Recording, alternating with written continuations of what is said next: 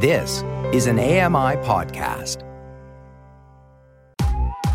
I'm Kelly McDonald. I'm Ramya Amadin, and this is Kelly and Ramya.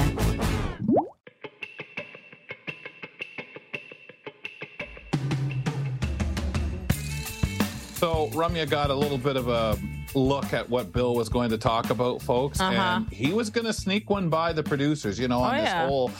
No, it's got to have a nice, happy enough segment. No one dies. Trying to find a loophole in the Friday rules because it has horsies in it. Yeah, and he would have snuck out, though, right out the door. Just at the end with the sad part of the story. That turkey, boy, he got you. Welcome back, folks. It's hour 2 of Kelly and Ramya, wherever you are checking us out around the world on AMI Audio. Thanks for being with us. And throughout Canada on AMI TV. It's time to talk a little sports. Let's welcome in Brock Richadson, our sportsman. I'm Brock Richardson, and I love sports. As a former pro athlete, I bring you the sports angle beyond the headlines, plus parasport news and analysis. So just before he wastes time going on about something we spoke about last segment, folks, Bill was telling us about a tour, Brock, that you're not allowed to have your cell phones on. And I said, if you get caught, they'll throw it into the bowl at the door. I think you remember which athlete used to play for the New York Yankees that would do that. You could not have a cell phone in his home. And he'd tell you, here, there's a bowl right here, put it in. I just made up that it had sugar in it. Oh, okay. And Brock heard that at the end. I literally came on and I was like, wow, I think I would get into this. But then I realized, no, because my phone would be useless. Sugary phone from Derek Jeter, right? He was the athlete that wouldn't allow you to have cell phones in his home. He said, no. Sir, what's your leadoff?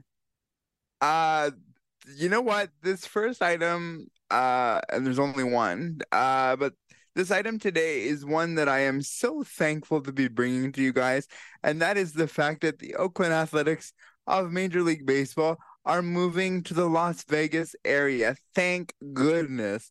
After a unanimous vote, it's been a long time coming. They are among the lowest attendance in Major League Baseball. Now, I'll tell you that their stadium is built for more of the football that used to be at that stadium for a long time, but it is a long time coming. They need to be moved. Next on the list is the Tampa Bay Rays, but I digress. Right now, we know that the Oakland Athletics will be moving to Las Vegas. You don't believe the Rays are really going to move? Not with them building that new stadium.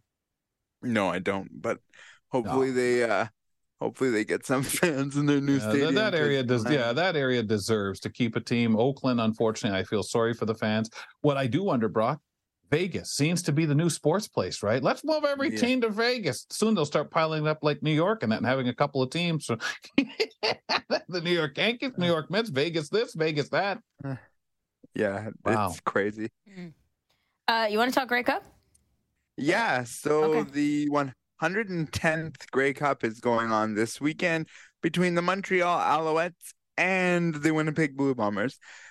This Grey Cup feels very lopsided. It feels like Winnipeg is going to come out and just dominate. I didn't see a lot from Cody Fajardo last weekend against Toronto, where it led me to believe, I think Toronto beat themselves. When you only average about 3 yards per every pass, this is just not good enough against a team as good as the Winnipeg Blue Bombers. Defense is going to play a factor. I do think points are going to come at a premium, but to me, this is going to be a bit of a lopsided victory because I just don't see Montreal repeating again this time around. But the 100th... I think you're just a disgruntled Argos fan. No, I just... they did so... Montreal did really well on defense, but I don't see it happening. I see it being a little bit lopsided. So you don't think Montreal's peaking? No. When the team you played last week gave you 7 turnovers, why don't you just give them the game? I'm not saying that Montreal's defense wasn't good. It was great, all that. But when the other team gives you 7 turnovers and says, yeah, we're supposed to have the ball, but here it is again and again and again and again, 7 times. It's just not happening. You Well, and can't it's do that sad to yourself. about the Argos, period, right, Brock? But that's sports. They had such a great year, and I think so many people were looking forward to it. I hope it doesn't work against, because, I mean, Toronto, I mean, there's enough trouble with interest in CFL in Toronto. This may have helped a little bit. I don't hold my breath, but you would have had a lot of fans, as you will, from Montreal going to Hamilton to see this. I like what the CFL has done. I like the response, and I think probably at this time, what we would perceive as the best game would be the best for the sport. But I'm happy where it's at, and not that I'm happy that Toronto lost, because I think Toronto was an amazing team with Chad Kelly and everybody doing so well. I think it would have been good football to watch for sure, something that I know my late dad would have loved. But that's not the case, and I had to wonder about peaking, because I must admit I was just totally shocked with Montreal and Toronto not.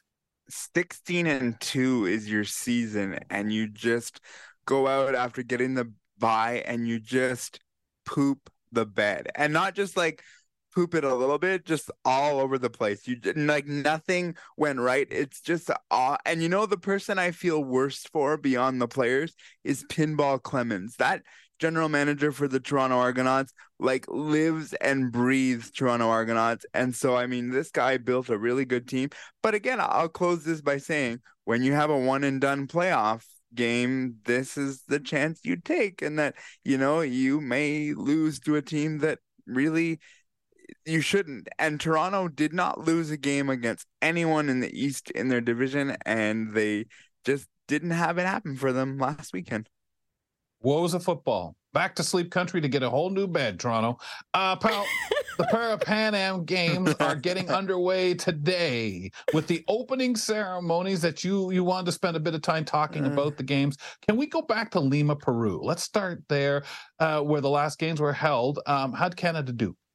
Yeah, for me, I just think that when I looked this up and you start a new, whether it's a Para-Pan Am Games or Paralympic Games, you look back and you go, how did we do that last time, to kind of give yourself a way of looking at it for this time. So I'll tell you that they got 60 total medals, and they had 17 gold, 21 silver, and 22 bronze. So this is a good showing, and this is sort of the benchmark to where we're looking at going forward.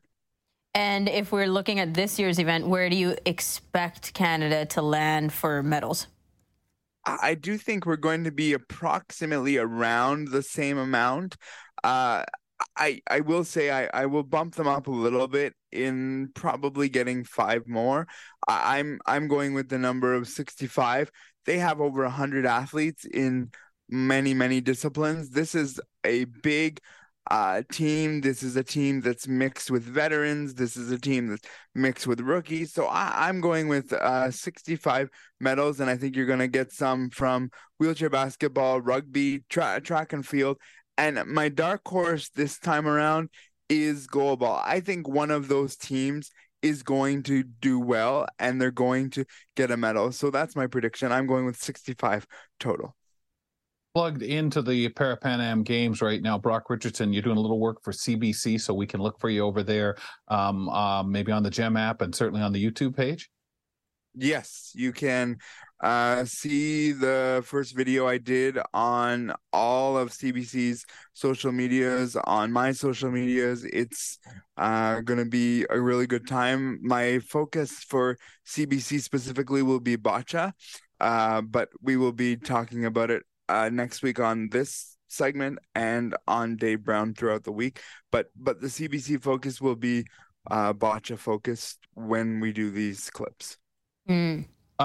There's a lot of pressure associated with international events, but with the Para-Pan Am Games, I think people associate a little bit more pressure. You certainly feel that way. Can you explain why? Yeah, we look at the international scene, and we look at this is a 4-year quadrant. So when you start the 4 years after a Paralympic Games, your sole focus is, I want to get myself there as an individual, or I want to get my team there.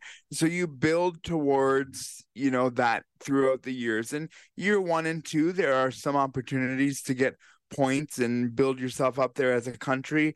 and then kind of put yourself in a good position moving forward. For me, where the pressure lies here is a lot of the events you're going to hear about is if you win, whether it's an individual or as a country, you're going to go to Paris 2024. And that to me puts a lot of pressure for two reasons. Number one, unless it's an individual sport, so let's look at this from a team perspective. If you're a team, you may not represent the country in a year's time. So you have the pressure of, oh goodness, I have to, make my team, make my country proud because I'm going to make the Paralympic Games for my country and I'm going to do this.